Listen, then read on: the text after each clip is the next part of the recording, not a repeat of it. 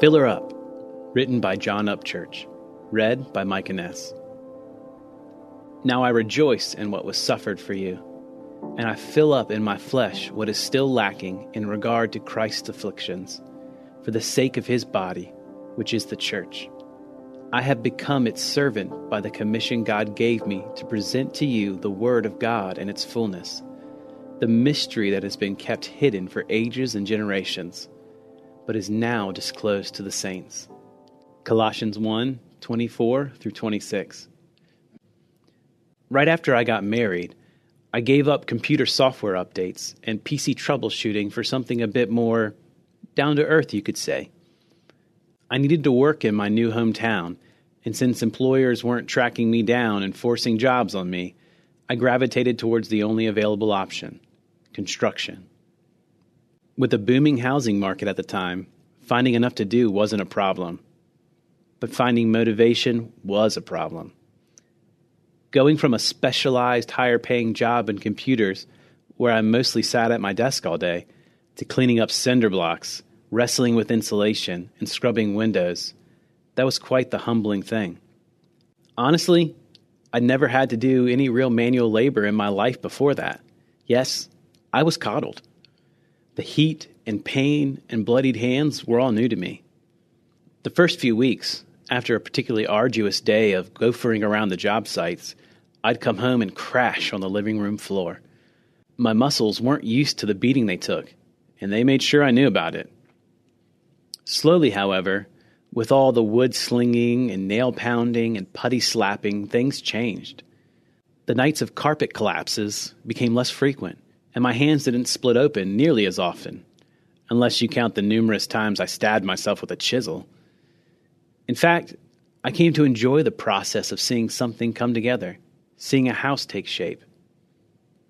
My spiritual growth has come in similar fashion, just without the splinters. At first, the failures dragged me down and beat me up. The rejections when I tried to share my newfound faith stung.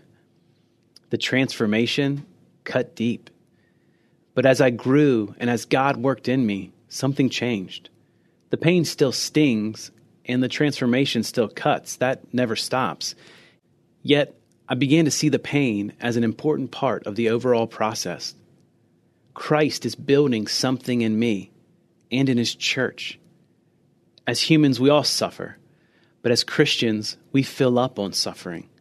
Sounds bad, but the point is that instead of us letting the suffering go to waste, God uses it for the good of other believers and our own. He takes the pain and makes it passion that spills out as love for our brothers and sisters. Intersecting faith and life. We each serve as a breathing example of the gospel played out in real life. Our pain and restoration makes us a family like nothing else can. For further reading, 1 Corinthians 12 and Ephesians 3.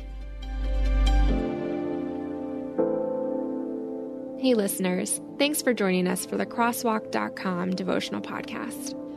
To get all of our episodes straight to your phone during the week, subscribe to this podcast on iTunes or wherever you listen to podcasts. To find more devotional content like this, head over to Crosswalk.com. Our world can feel chaotic and uncertain, but we don't have to live enslaved to fear.